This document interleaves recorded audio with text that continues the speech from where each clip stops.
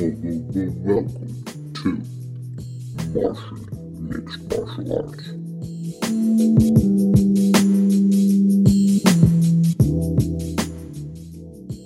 Wow.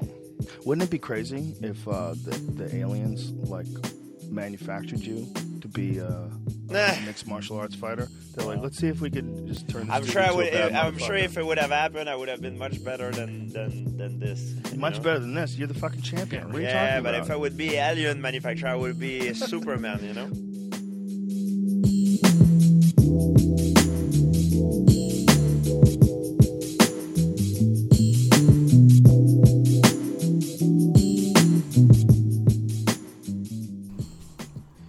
Hello, ladies, gentlemen, boys, girls, aliens, Martians, any conscious being tuning into the podcast. I welcome you to episode 44 of Martian Mixed Martial Arts. On this week's episode, we will be recapping the UFC 231 pay-per-view that took place in Toronto, Ontario, Canada this past Saturday night, and previewing the UFC on Fox 31 card going down this Saturday night in Milwaukee, Wisconsin. With that being said, we are going to start things off with the UFC 231 pay-per-view, and what a pay-per-view it was. What an incredible card from top to bottom. Just really delivered. And we'll start things off at the bottom of the card on the UFC Fight Pass prelims. Alexander Rakic making quick work of Devin Clark in that one. Devin Clark looked like he showed up in this one. He was a humongous underdog, but he really showed Rakic a little bit of adversity. He even hurt Rakic a little bit, maybe with some elbows to the back of the head. Questionable elbows, but regardless, Rakic absorbed those blows, didn't let it affect his confidence, and he ended up getting the finish in the same exact round. So great comeback from Rakic in that one, and Clark honestly didn't look too bad. Honestly, I think you can give Clark another shot in the UFC. He's only is I think he's a 3-2 or 3-3 in the UFC. So honestly, he's not terrible. So. Moving on, we had Carlos Diego Ferreira knock out Kyle Nelson in the second round of their fight. Again, Kyle Nelson looking pretty game in this one. He looked good, but Carlos Diego Ferreira ended up turning it up in the second round and getting the finish in that one. Nelson looks pretty UFC caliber, even though he was brought in on short notice. So congrats to him for getting his way into the UFC, but he's got to really make his next fight count or else he'll be cut. But great performance from Diego Ferreira with his opponent changing, I think, 3 times throughout fight camp. So next fight, we had a humongous 3-1 underdog upset. Diego Lima knocking out Chad Laprise at 97 seconds into this fight. So very quick knockout in this one. He really sparked him. Diego Lima has a pretty bad chin, and Laprise is pretty much known for his boxing and his power, and everyone really thought that Laprise would be the one getting the finish in this one, but man, Diego Lima stepping up and getting the knockout in this one. So great performance from him. In the next fight, we had a decision. Brad Katona defeating Matthew Lopez, 30-27 on one card, 29-28 on the others. Great performance from Katona in here. His price was really good as a favorite in this one. Lopez is really not that great of a fighter. And honestly, questionable stoppage in this one. Brad Katona looked like he was choking out Matthew Lopez as the clock expired, and the commentators seemed to think that Matthew Lopez was unconscious. So I do not think so at all. He moved right after the choke. He rolled over onto his knees right after. He was not unconscious by any means. So nice decision win from there. Very dominant, showing off his striking, showing off his grappling. Brad Katona is a very legit prospect in the bantamweight division. Next fight, a little bit of a questionable decision. Pretty competitive fight. Elias Theodorou defeating Eric Anders by split decision in this one. Elias Theodorou probably won the first and the third rounds, I want to say, even though the first was pretty low action. I think that Anders, could have maybe given Anders the first round. So, and then Anders actually had a really dominant second round where he looked like he almost had Elias out of there. Elias was really hurt, and so you could possibly give that round 10-8 to Anders. You could possibly give it 10-9. So very close fight, but man, when you look at the grand scheme of things, Eric Anders almost had him hurt, almost had, landed the significant punches of the fight, the most significant punches by far. And he was the closest to finishing by a mile. Elias Theodorou outpointed him for a few more minutes, you could say, but man, if you want to look at like who did the most damage and who really won this fight, that it was Eric Anders. So unfortunate for him that he did not get the decision in this one, but regardless, moving on, Jessica Eye defeating Katlyn Chookagian via split decision. This one I think went Jessica Eye's way. I don't really agree with the split, although it was pretty close. Jessica Eye was trying to close the distance and being pretty successful at that, getting some takedowns in this one, and Katlyn Chookagian was just trying to work her striking, but was not very successful in this one. So if you're looking at who was trying to implement their game plan, Jessica Eye was trying to close the distance, make this a grinding type of fight. Chookagian was trying to keep it at distance and keep it a striking battle. Well, Jessica Eye was way more successful, so I agree with the decision in this one.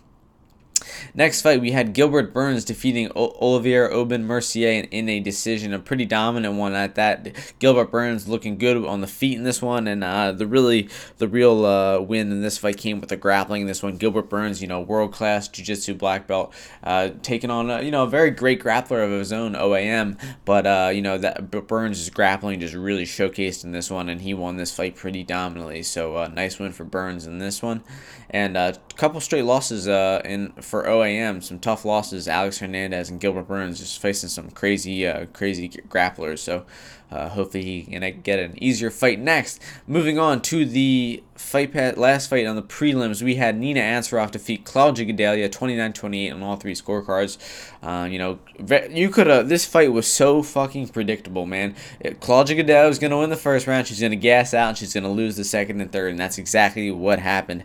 Nina Ansaroff being a plus 250 underdog after round one was one of the best lines all year, I swear to you. And then she was a underdog after the second round too. Just incredible lines on Nina Ansaroff. Held off on betting her pre-fight, but man, betting that live betting just came in handy in this one. So great performance from Ansaroff, man. Her striking looked on point. Gadelha is just, man, she is a shot fighter at this point. She used to be one of the best fighters in the division, and now she might not even be in the top 10 or 15 fighters in the division. So she has really fallen from grace. Her cardio is just terrible. Her striking is no good anymore. She doesn't have the physicality. She's just not the same anymore. But Ansaroff, looking great. I think that's 4 wins in a row for her. Next fight on the pay-per-view card, we have one of my favorite fights ever, I want to say. Thiago Santos defeating Jimmy Manuwa by knockout in the second round. Just 6 minutes of straight power bombs, trading back and forth, hurting each other. Just an incredible fight, man. This fight had so many moments where you were screaming at the TV and from power shots, and it also had some moments when you were laughing at the TV because of how crazy it was and how silly some of the strikes they were throwing were. Thiago Santos at one moment threw a 720 spinning kick or something like that. It was one of the funniest things I've ever seen. I burst in between all this screaming of when they're hurting each other. I burst out laughing in this one. So that was, and then of course the knockout was just a vicious knockout from Thiago Santos. So great fight in this one, just straight action, and what a way to kick off the pay-per-view. And then in the next fight, we had Hakeem Dawodu defeating Kyle Bochniak by a very questionable split decision. Hakeem Dawodu won this fight 3-0, so I don't know how one judge gave 2 rounds to Bochniak. Very confusing. Bochniak did not look very good in this one. He did not look very aggressive or wasn't as willing to trade as he was with the Zabit fight. But man, Dawodu is looking pretty calculated. His striking is very good in this one. So I would like to see Dawodu get a better opponent next. And as far as Bochniak, man, he needs to take some time off and make some improvements because he did not look very good in there. Next fight in the welterweight division, we had another incredible fight. Gunnar Nelson, defeating Alex Oliveira by a submission via rear naked choke in the second round. The fight started off with Gunnar Nelson taking Alex Oliveira's back. He's one of the best grapplers in the UFC, so this was an incredible moment in the fight. But Alex Oliveira had showed some really good defense and was able to get out of that that body triangle that Gunnar Nelson had on him. So really impressive defense from Alex Oliveira there, and actually turned the position around and started to land some heavy shots on Gunnar Nelson on the ground. Heavy ground and pound. I think he even definitely won the round in this one. Alex Oliveira, came back from getting his back taken and somehow won the round. So great performance from him in the first round, but kind of tailed off in the second round. Gunnar Nelson was able to get mount again and be a lot more safe this time with his positioning. Was able to land a vicious elbow, a couple elbows, but one of them was one of the most vicious elbows in the history of the UFC. Just sliced a cut open on Alex Oliveira's head, the size of maybe 2-inch long cut. Man, it required 38 stitches. It had him bleeding like a stuck pig. He took the back and he squeezed the neck, and you see the blood like squirting out of his head like a fountain, just pouring out, man. One of the most brutal scenes in the history of the UFC. I mean, not to me, of course. I mean, fight fans, it was amazing. It was great. It's what you hope to see all the time. But man, if you have to that could be on like the where was this, Toronto, Ontario? That could be on the paper the next morning and say like, never allow the UFC to come back to Ontario again. And honestly, the public would be behind it, because that was just a brutal image. But regardless, incredible fight. Great performance from Gunnar Nelson. Withstanding that adversity in the first round. Looked almost close to maybe getting finished in that first round. It was eating some heavy shots against the cage. And Alex Oliveira just coming up short again in this one. Man, that Yancy Medeiros fight last December pay-per-view too, he ate some vicious elbows in that one too. Some of the nastiest elbow strikes from the bottom I've ever seen. So man, have mercy on this dude. But regardless, great fight. That's my 10th time saying regardless. So, co-main event, Valentina Shevchenko defeated Joanna Jędrzejczyk via unanimous decision, 4-1 for Valentina. Great performance from Valentina. Her striking looked on point. Her grappling was on point. Her takedowns were on point. She really, showed her physicality, being the bigger woman in there. She showed that she is the deserving champion of the flyweight division. She showed that she's probably one of the most well-rounded UFC women of all time, possibly. Nunes, she doesn't really show as much grappling and as much takedowns as Valentina does. She doesn't show as much, dexterity in her kicks, I would say. Valentina is much more diverse in her striking attack. The only I think Rose is probably up there. She's got great jiu-jitsu and great striking as well. But Valentina, man, I think she really puts it all together and is probably the best woman in the UFC right now, pound for pound. So congratulations from her for getting her title. And honestly, I would like to see Joanna drop back down to 115.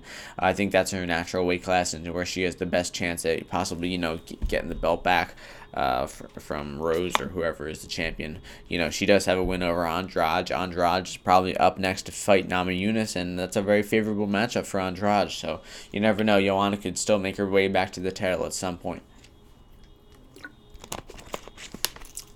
And in the main event of the night, we had Max Holloway defeat Brian Ortega via doctor stoppage after the 4th round to retain his UFC featherweight championship.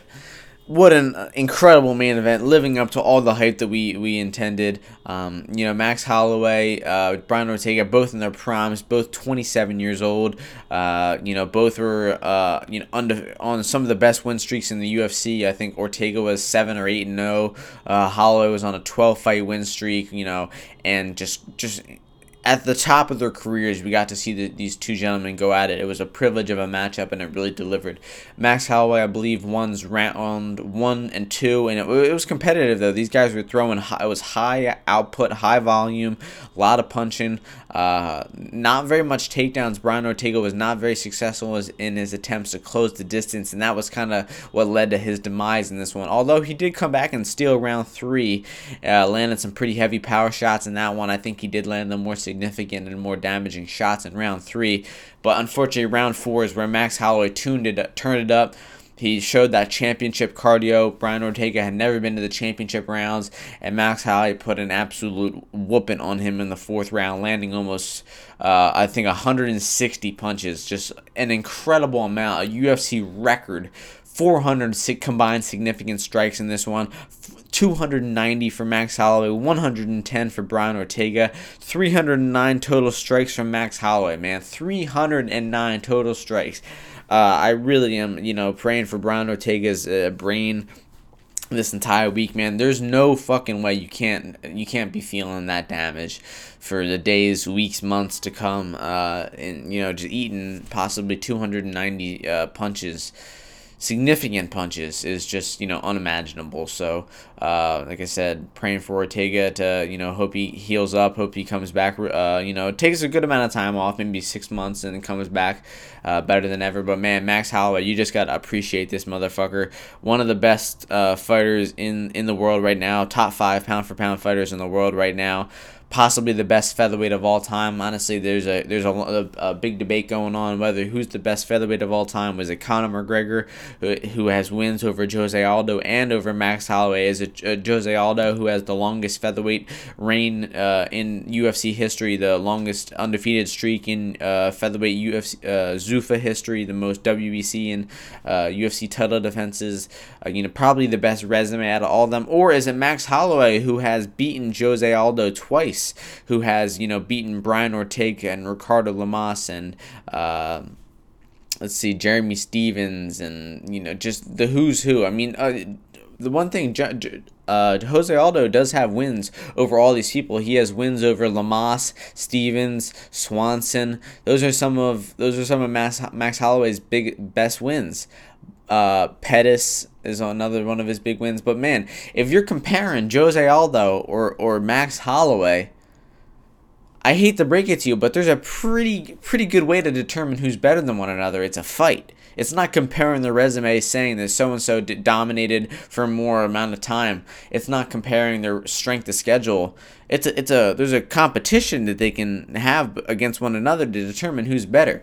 And that competition has already occurred twice, and Max Holloway pummeled Jose Aldo's head into the canvas for 90 seconds each time. He dropped him in each fight, and then while Aldo was on the ground, he smashed his face into the canvas for 90 seconds straight before the ref mercifully stopped it. So I don't understand how anybody in their right mind can argue that Aldo is the best featherweight of all time when there's a guy knocking on the door who's whooped his fucking ass twice. And this is coming from a guy who loves Jose Aldo. He's, probably my favorite fighter of all time. He's one of the guys who inspired me to start Muay Thai. I've got posters of him in my room and everything. But Max Holloway is a bad motherfucker, and you can't argue that this guy is not probably the best featherweight of all time. I honestly think you can make a better argument for McGregor being number 2 than Aldo at this point. You can't. Listen, man. Aldo is like I said, my favorite. But you can't be the best featherweight of all time when in the biggest featherweight fight of all time, the biggest fight of your career, you shit the bed and get knocked out in 13 seconds. All because some guy talked some shit about you before the fight and he got in your head and rattled you up. You just can't be the best when that happens. And it's, I would say McGregor is clearly number 2, Holloway is number 1, because McGregor beat Holloway 5 years ago, and when Holloway was like 22 years old. 22 years old, he had, a couple fights in the UFC. He probably had less experience than McGregor at the time. So that win doesn't really mean much. We need to see a rematch between those two at some point in the future to determine who's really better at this point. But man, like I said, Max Holloway is just a national treasure. He suffered those health issues. He came back strong. He proved all the doubters wrong. He was the underdog in this fight, made everybody some nice coin, plus 1,400 odds in round 4, made me some nice coins, saved the night. After I was a little bit in the red, I would say, for the night, and I said I needed Holloway to come through big in 3, 4, or 5, and what does he do? Is he comes 4 and 4, just like we needed him to. So Max Holloway, man, one of the greats, and definitely one of the best pound for pound fighters in the world right now. So that'll be all for this UFC 231 card. It was a tremendous card. Like I said, it delivered big time. But with that being said, we are going to move into the UFC on Fox 31 card going down this Saturday night, starting at 3:30 p.m. on the UFC Fight Pass prelims. I believe 5 p.m. for the Fox Sports 1 prelims, and then 8 p.m. for the Fox main card, the last show on Big Fox, second to last on Fox Sports 1. UFC 232 prelims will still be held on Fox Sports 1, but we have ourselves a 13 fight card, starting things off on the UFC Fight Pass prelims. In the heavyweight division, we have Juan Adams, who is 4-0, taking on Chris De La Rocha, who is 5-2. The opening betting line for this one is Juan Adams at -265 and Chris De La Rocha at +185. People betting down Adams all the way down to -440 in this one. De La Rocha up to +350. I'm going to disagree with the line movement in this one. Juan Adams is making his UFC debut in this one. He looked great on the Contender Series, beating up Sean Teed really good in that one. His hands look just really, really great in that one. He's got fast hands, he's accurate, he's powerful, he's a really good boxer. But he is making his UFC debut against a guy in Chris De La Rocha who has, fought in the UFC before. He's got a good amount of experience under his belt. Obviously not the best competition. He lost to Daniel Omielanchuk. He's got a win over Rashad Coulter and has lost to Adam Milstead as well. All 3 fights ending inside the distance. That Rashad Coulter fight, man, he showed a little bit of chin in him, showed some heart. He was losing that one, and he ended up coming back and winning that one.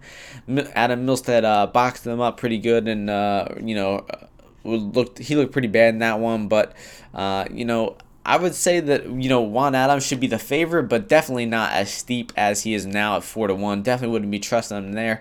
And honestly, I wouldn't really knock a play on the De La Rocha at +350 for the UFC tested guy at this point. So the pick is going to be Adams, but definitely not going to pay the juice on this one. In the next fight, in the middleweight division, we have Zach Cummings, who is 21-6, taking on Trevor Smith, who is 15-8. The betting line for this one opened up Zach Cummings as the -185 favorite, Trevor Smith as the +145 underdog. People are betting Zach Cummings all the way down to -320. Trevor Smith is up to +360. Again, I'm going to disagree with the line movement on this one. I would not be trusting Zach Cummings as that much of a favorite in this one. Zach Cummings is, he's coming off a loss against Michel Prazeres when he looked pretty underwhelming in that one, honestly.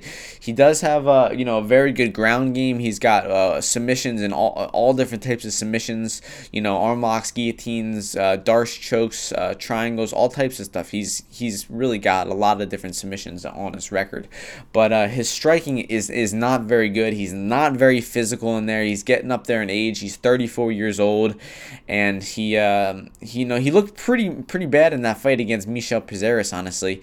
And Trevor Smith is, he's no young gun himself. He's 37. He is, struggled as well in the UFC lately. He's coming off a loss as well to Elias Theodorou, but he looked pretty decent in that fight. He, was able to implement his game plan, which he pushes you against the fence, go for takedowns and, grind you out. He was able to do that against a couple decent fighters, Dan Miller and Chris Camozzi coming to mind, but he also has lost to Andrew Sanchez and Elias Theodorou in the UFC, along with Cal Magalhaes. He's been in the UFC for a long, long time, and has never really got a win streak going. But hopefully he can try to get back in the win column this Saturday night. But with that being said, I think that the opening betting line was much more accurate. I think that Trevor Smith has a better chance to make this type of fight. Where he's pushing against the fence, going for takedowns, and grinding out Zach Cummings is it's probably going to be a boring one. Honestly, both of these guys are, like I said, coming off losses on the tail end of their career. They actually look pretty similar too. So this is going to be not too exciting of a fight. So I'm going to pick Trevor Smith to pull off the upset here, and at plus 260 odds, man, definitely worth a play. Or maybe his his points handicap, because I really don't see Cummings finishing him. But I don't. Who knows about an actual bet on flat out Trevor Smith? I might just pass on this fight. Next fight in the light heavyweight division, we're gonna have a barn burner here. We have Adam Milstead, who is 8-2, taking on Mike Rodriguez, who is 9-3. The betting line for this one opened up Adam Milstead as the minus 215 favorite, Mike Rodriguez at plus 165, and the line margins have tightened up a little bit. Adam Milstead at minus 155, Mike Rodriguez at plus 135. So I'm gonna agree with the line movement in this one. I think it is a pretty close fight. Both of these gentlemen are powerful strikers. They both throw a lot of heat. I think Rodriguez has only been to the decision to the cards once in his career, and let me see. Let's see. No, he has. Both of the times he's been to the decision, he has lost. That's a pretty interesting statistic for Mike Rodriguez. And Adam Milstead, he went to the decision in his last fight for sure.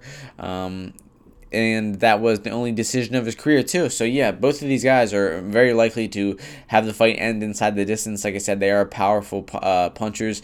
Adam Milstead, I think, looked pretty good in his last fight. I do not agree with the fact that he lost that fight to Jordan Johnson. I think that was a bad decision. I think that Adam Milstead was able to get his striking off in that one, and Jordan Johnson basically just laid and prayed and somehow won on the decision on the scorecards. So, kind of a raw decision in that one for Milstead. But Mike Rodriguez also losing in decision in his last one. I agree that with that scoring, though, I think he was, outworked, out-wrestled, and out-grinded by Devin Clark in that fight. So, I don't think they both fought, grinding type fighters who are trying to push you against the cage and wrestle. Neither of these guys are like that. Both of them want to stand at range and strike in this one, so I think someone will definitely get the knockout in this one.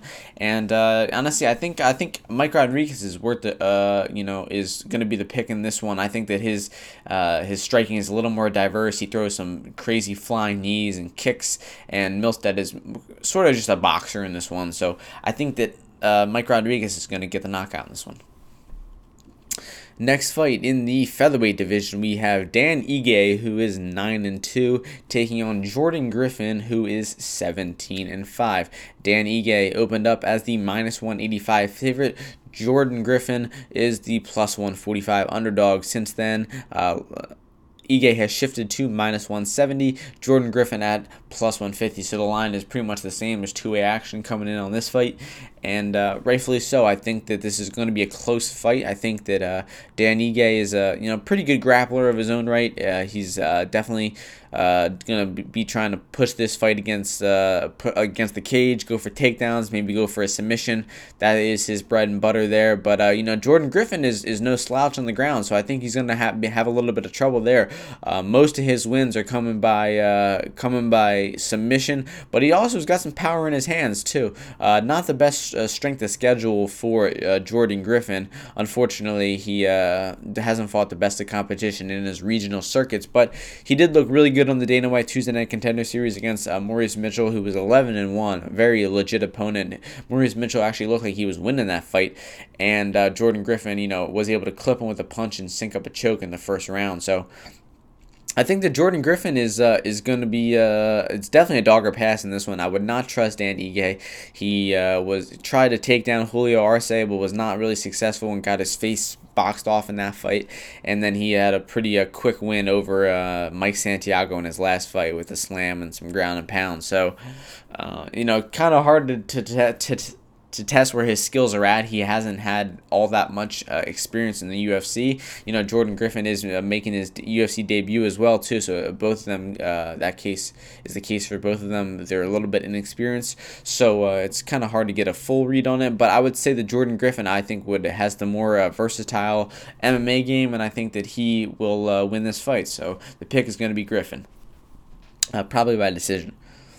Next fight in the middleweight division, we have Jack Hermansson, who is 17-4, taking on Gerald Meerschaert, who is 28-9.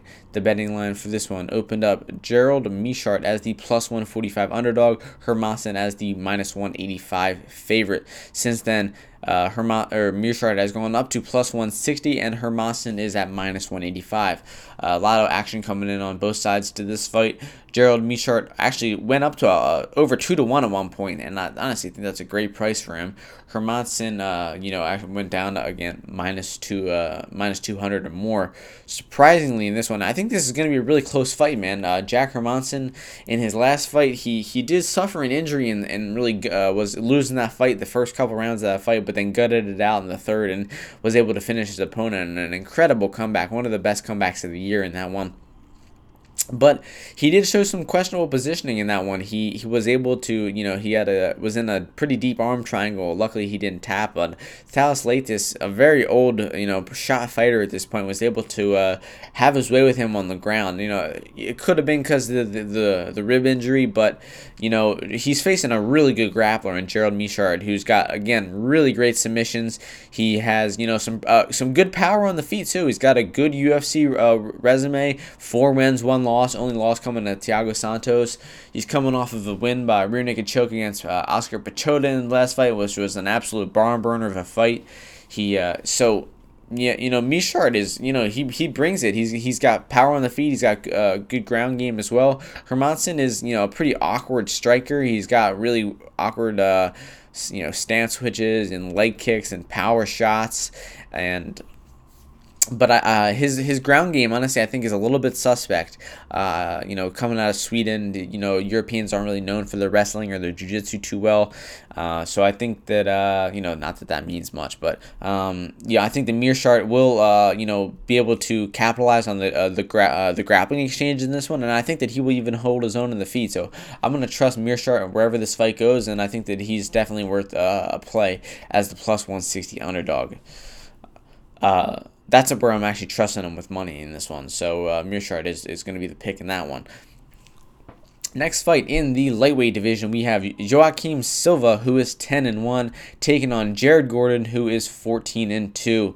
Jared Gordon opened up as the minus 155 favorite in this one to Joaquim Silva at plus 115. Gordon still sits at minus 150, and Silva's up to plus 130. So action coming in both ways on this fight, and I think this is a pretty accurately set line. I think that Jared Gordon is a very good boxer. He's got great striking. He's got some pretty good takedown defense and ground game if he really needs to rely on it too. Joaquim Silva is again a powerful striker. I think these guys are going to clash on the feet, and we might see a knockout in this one. Silva, his ground game is not his best suit, but I don't think that Gordon will be trying to implement that one there. I think Gordon's going to be able to try to fight a safe fight because he got clipped and knocked out in his last fight against Carlos Diego Ferreira. So I think that he's going to try to fight behind his jab in this one. I think he's going to be trying to stay on the outside, maybe kick Joaquim's legs. And, if he might look for a power shot to counter Joaquim because Silva's going to bring it in the first round for sure. He might even gas out in the latter rounds, and maybe Gordon can chase a late finish. But I'd expect Gordon to try to play this one safe and maybe coast to a decision, possibly get a late finish. So the pick is going to be Gordon in this one. Another fight in the UFC's lightweight division, we have Drakkar Klose, who is 9-1, taking on Bobby Green, who is 24-8-1. In this fight, we had Drakkar Klose open up as the minus 245 favorite to Bobby Green at plus 175. The line not shifting much. Drakkar Klose is at minus 250, and Bobby Green is up to plus 210. I'm going to agree with the line movement in this one. I think that Drakkar Klose will win this fight pretty handily.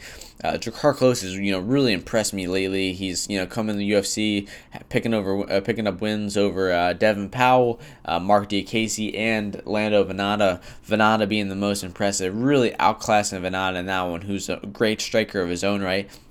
Was able to really kick his legs and work his jab in that one. He's got just, beautiful, powerful, crisp stand-up, does Drakkar Klose, and I think that's going to be very hard for Bobby Green to overcome. Bobby Green's certainly not a shot fighter. He's only 32 years of age. He's still picking up wins. He's coming off a win off of Eric Coach, where he looked really good in that fight. He he had a lot of canceled fights, man, and you should look at this guy's resume. He had in 2014 he had 2 fights, but he had 6 fights canceled in 2014 alone. That's insane. Then he had 3 more canceled in 2015 and 16, 3 losses in a row there. So really hard for him to get the ball rolling. Actually had a couple more canceled fights this year, man. Bobby Green, that's insane. Just shite luck for him. But he's finally getting a fight against Drakkar Klose. But this is going to be a very tough matchup for him. But Bobby Green's going to make the fight close, no doubt. He's going to, no pun intended, with Drakkar Klose's last name. He's going to make the fight, close fight. He's going to, close the distance, and he's going to, try to maybe look for takedowns and level change. Drakkar Klose, his wrestling is definitely, would probably be his weakest area. So we could look to see Bobby Green use his experience. He's got almost 3 times the amount of fights that Drakkar does to try to make this ugly fight. But I think that Drakkar will be able to keep it at distance and be able to pick Bobby Green apart. So the pick is going to be Drakkar Klose to get this one done in via decision. Drakkar Klose is a very interesting name for an individual, especially an American guy. It sounds like Swedish or something like that. But regardless, there it is again. In the women's flyweight division, we have Jessica Rose Clark, who is 9-5, taking on Andrea KGB Lee, who is 9-2. Andrea Lee opened up as the -215 favorite to Jessica Rose Clark at +165. And since then, people have bet down Lee to -145, Jessica Rose Clark up to +205. I'm going to agree with the line movement in this one. I think that Andrea Lee is just a much better fighter. She's very well-rounded. She's got, great ground game, good submissions, and she's also got some pretty good stand-up, too. She made her UFC debut against Veronica Macedo and just, cruised to a decision in that one. It looked very impressive in there. Jessica Rose Clark is coming off of a loss in her last fight to Jessica Eye. Jessica Eye is, looking totally reinvented at flyweight. No shame in that loss. But Rose Clark was looking pretty good in the UFC, grinding out decisions over Beck Rawlings and Paige VanZant. She looks to make fights ugly, push against the cage, go for takedowns. Not really too much of a submission threat. And especially I think Lee will have the better ground game, no doubt. So it's going to be a very tough task for Jessica Rose Clark in there. I think she, obviously she has a decent chance at, pushing against the cage and some maybe squeaking out a couple rounds and, winning on the judges' scorecards. But, man, I doubt it. I think that Andrea Lee will win this fight decisively. She'll, outstrike Rose Clark at range. And if she chooses to take the fight on the ground, I think that she'll dominate the scrambles and possibly even get a submission on Rose Clark. So the pick is going to be Andrea Lee in this one. And moving on to the main event of the prelims, we have Dwight Grant, who is taking on Dwight Grant, who is 8-1, taking on Zach Otto, who is 16-6. This fight is taking place in the welterweight division, and the betting line opened up Dwight Grant as the favorite at -305. Zach Otto at +225. Not much movement coming on this way. Dwight Grant currently sits at -300, and Zach Otto's up to +250. I agree with this line pretty much. I think that Dwight Grant looks really good on the Dana White's Tuesday Night Contender Series. He was able to knock out his opponent Tyler Hare with a vicious combination. Showed really crisp hands and a lot of power in that fight too. Decent, good composure, good, just IQ in there. He was able to see that he was hurting his opponent with the right hand, and then on the commentary he said, yeah, he's hurting him with the right hand, but he needs to follow it up with a strike. And right as the commentator said that, he hit a right hand and followed it up with the left hook and knocked his opponent out flush. So, great read from him in the cage there. And he was supposed to fight against Eric Koch in his debut, but good thing he didn't fight that fight. Eric Koch is a much better fighter than Zak Otto. Zak Otto he's bad, man. He's a shot fighter pretty much at this point. Even at 31 years of age, he's been knocked out just multiple times. Got knocked out by Sage fucking Northcutt, man. If you're getting knocked out by Sage Northcutt, you gotta go. He's got good jiu-jitsu, but his wrestling is bad. His striking is awful. His chin is bad. I think that Dwight Grant will easily outstrike Zak Otto and eventually check his chin and probably knock out Zak Otto in this one. So the pick is going to be Dwight Grant to get this one done via knockout. And moving on to the main card, the Fox main card, the last Fox main card. There were only 31 of them, but man, the ratings for these cards have gone so far downhill from the first one debuting at 8.88 million viewers, and now we get maybe 1.3, 1.2 million viewers. So it's absolutely decimated as a program, basically. So pretty good that the UFC is moving away from the Fox platform. But regardless, there it is. Charles Oliveira, who is 24-8, taking on Jim Miller, who is 29-12 in the lightweight division. Charles Oliveira opened up as the favorite at minus 245 in this one to Jim Miller at plus 175. People betting down Oliveira all the way to minus 320, while Jim Miller is up to plus 260 in this one. These gentlemen have fought before a long while ago. Let me pull up the date on this one. When Jim Miller won via knee bar, and this fight, let's see where it is. UFC 124 back in 2010. Holy shit. Charles Oliveira was actually undefeated coming into this fight, and Jim Miller ends up taking away that undefeated record. This fight almost happened 8 years, almost to the day. 8 years, 2 days from now. 8 years, 4 days from when the fight is going to happen again. So incredible that this fight is being made. But Jim Miller was, once one of the best lightweights on the roster, possibly, and has, have a little bit of a fall from grace. He's much older. He's fighting a little bit of a medical condition in Lyme's disease. But in his last fight, man, that didn't stop him one bit. He rocked his younger opponent, Alex White, on the feet, and then was able to sync up a choke and get the tap 90 seconds into that fight. So just an incredible performance coming off of 4 losses in that one for Jim Miller. I think this is actually a pretty winnable fight for Jim Miller. I would definitely not agree with where the line is set right now. Miller at plus 260. I think he's probably worth the stab at those odds. Miller's got great jiu-jitsu, great submissions. He's got a good guillotine. Oliveira is, a great submission artist of his own. He's got, I think, the most submissions out of anybody in UFC history. But he's also very reckless. He also does a lot of crazy shit in there. He leaves his head out for takedowns. His striking is very, wild. So Jim Miller could possibly still land a power shot on the feet and maybe rock Oliveira and, get a choke, or he could snatch Oliveira's neck while Oliveira's getting a takedown. I would favor Charles Oliveira a little bit, maybe minus 150 in this fight to Miller at plus 130. But man, where the line is set right now, I think is crazy. I think Jim Miller at plus 260 is definitely worth a play. And I think that I might even pick him straight up to win this fight. I mean, I could be letting that price tag affect my mind a little bit, but I think that this is a very winnable fight for Miller. The fact that he's got to win over him before, Oliveira's strong suit, which is submissions, is Miller's strong suit as well.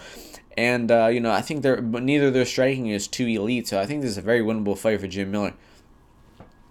And in the next fight, in the bantamweight division, we have Sergio Pettis, who is 17-4, taking on Rob Font, who is 15-4. Rob Font actually opened as the underdog, plus 135 to Sergio Pettis at minus 175. The line has since completely flipped, and Pettis is at plus 150, Rob Font at minus 170. Crazy opening line, honestly. I think that I don't really know what the odds maker was thinking when he made that. I guess he was thinking that Sergio Pettis from flyweight is going to transfer up from Sergio Pettis at bantamweight, but man, I don't know if that's going to be the case. He's going to be smaller in there. He's fighting a really physical, powerful, aggressive guy in Rob Font. Rob Font throws, haymakers, power punches, man. He tries to get his opponents out of there quick. He, when he's very successful in doing that. He's knocked out a lot of good fighters doing so. But his cardio is a little bit suspect. His, he definitely probably starts to decline later in fights because of how much power he throws in the beginning. And his ground game is not too great either. Sergio Pettis isn't really known for his ground game either, so I don't think he has to be too worried about that. I think this fight's going to be mostly a striking battle, and I think that Rob Font is going to win those exchanges, man. I think that he has a good chance at testing the chin of Pettis. I think that Pettis is going to be undersized in there. He's going to be maybe getting trapped against the cage, and if he is not able to circle effectively and stay behind the jab and be on his bike the entire fight, I think there's a good chance he gets clipped in this one. And I don't even know if he's ever been. I don't think he's been knocked out in the UFC. No, I don't think he has. Maybe not even. Yeah, I don't think he hasn't been knocked out in his career. Oh no, he has once to Ryan Benoit back over 3 years ago. So it's possible. I think that that was at flyweight. So these are that 10 pounds from flyweight to bantamweight is huge. That's 12% of your body weight at that weight or something like that. Maybe a little less. Maybe like 8% of your body weight. Who the hell knows? But that could make a huge difference. So I think that Rob Font is gonna win this fight, and I think there's even a chance he tests that chin of Pettis and maybe finishes him in the second round. So the pick is going to be Font in this one. In the co-main event of the night, in the lightweight division, we have Edson Barboza, who is 19-6, taking on Dan Hooker, who is 17-7. The betting line for this one opened up Dan Hooker as the favorite at -135, Edson Barboza at -105. Hooker went all the way down to -175, I want to say. And right now, we're actually looking at Barboza as the favorite at -115 and Hooker at -105. So this fight's been going all over the place. We're actually seeing a lot of props for these fights drop right now as I'm seeing them on Best Fight Odds. So, this is a very, very interesting matchup. We have two elite strikers in this one. We have Barboza, who has been around the UFC forever. He's got some of the best leg kicks and knees, and his hands have never been his strong suit, I would say. But I think that he is, still a great boxer of his own right. But he's fighting. I think the better boxer in this fight is going to be Daniel Hooker. Daniel Hooker throws with some mean intention, man. He throws hard. So he's also got a great training partners with Israel Adesanya down in Tiger Muay Thai in Australia and Thailand. He alternates between both places, and I think this is a very, very close matchup, man. This is a new breed striker versus old breed striker, and with the damage that Edson Barboza has taken over the past two of his fights. He's fought twice in the past year, and he's absorbed, something like 700, 800 strikes in those two fights combined. Man, that plays into my mind a lot in this one. I honestly think that's a huge factor. Even though he took 8 months off from his last fight with Kevin Lee, I think that damage that he sustained in those two fights is absolutely life altering. So, who the hell knows how well he will bounce back from that. I think this is going to be a close fight. It's going to be a close striking exchange or a close striking battle the entire time. And I think that I'm going to favor Dan Hooker in this one to get the win. Probably winning by a decision, maybe even testing that chin of Barboza and getting a knockout. So the pick is going to be Hooker. And in the main event of the evening, in the lightweight division, we have Kevin Lee, who is 17-3, taking on Al Iaquinta, who is 13-4-1. The betting line for this one opened up Kevin Lee as the favorite at -275 to Al Iaquinta at +195. And people are betting down Kevin Lee all the way down to minus 360. Iaquinta is up to plus 300 in this one. So these two gentlemen have fought before. This is a rematch. They fought back at UFC 169 in February of 2014. So almost 4 years ago that their fight was. That was Kevin Lee's UFC debut. He lost a close decision in that one. He had his moments of success in that one as well. He was able to take Iaquinta's back. He wasn't able to finish it in that one. But Lee has had double the amount of fights Iaquinta has. Since then, Iaquinta has been pretty inactive. He hasn't fought to the best of competition. He obviously came in short notice against Khabib and looked pretty decent against him. He looked a lot better than a lot of Khabib's opponents were. But he was really outstruck by Khabib on the feet in that one, and obviously outgrappled pretty decisively too. So I think that's exactly how this fight's going to go. I think Kevin Lee is you can even trust him at this price at minus 360, man. I think Kevin Lee is going to win this fight pretty easily. He's going to, wrestle Iaquinta to the ground. He's going to make him pay on the ground. He's going to damage him with ground and pound.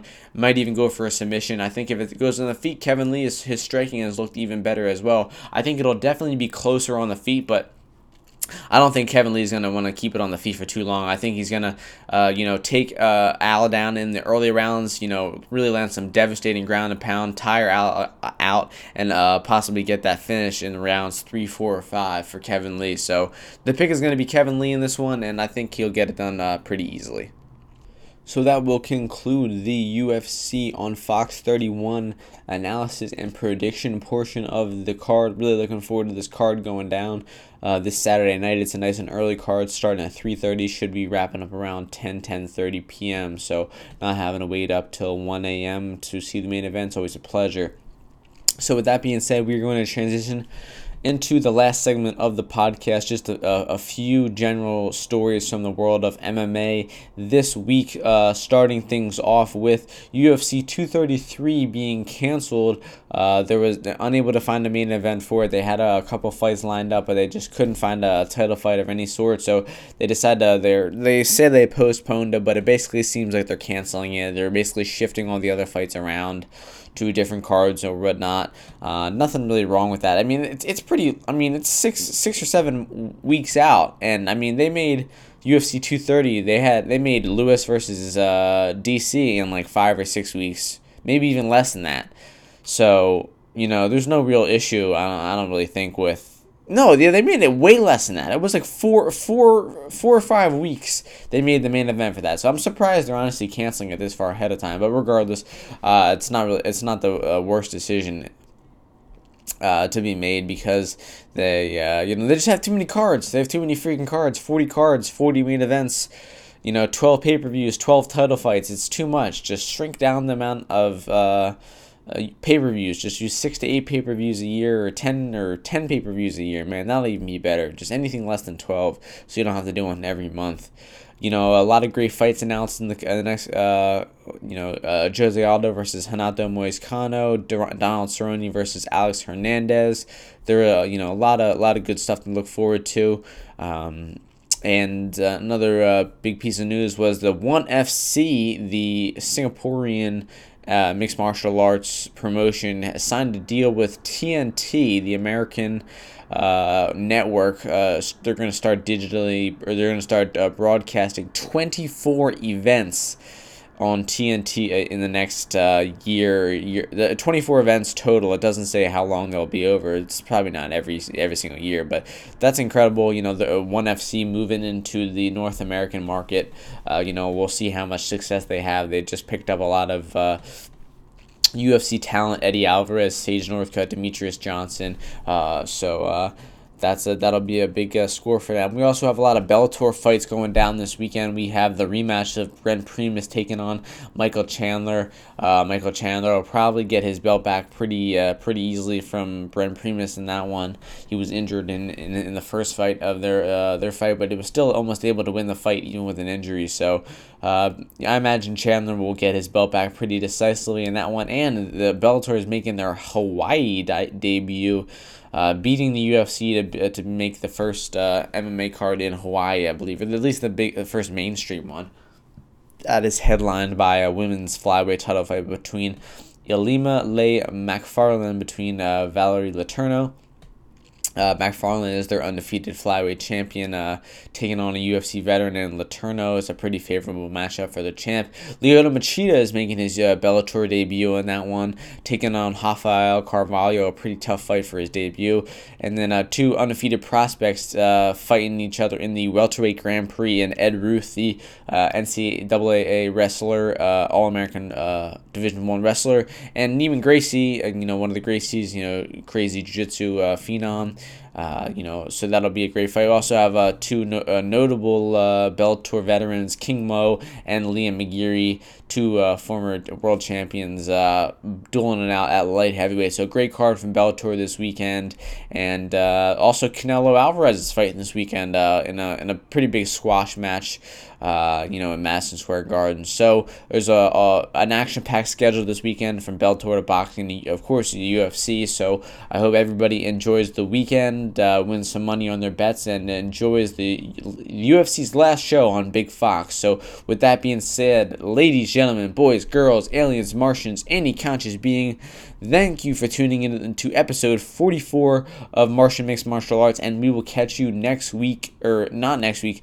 Next week is Christmas. Merry Christmas to everybody. But the week after that, we will be previewing the UFC's last show of 2018, UFC 232. I will see you guys then. Peace.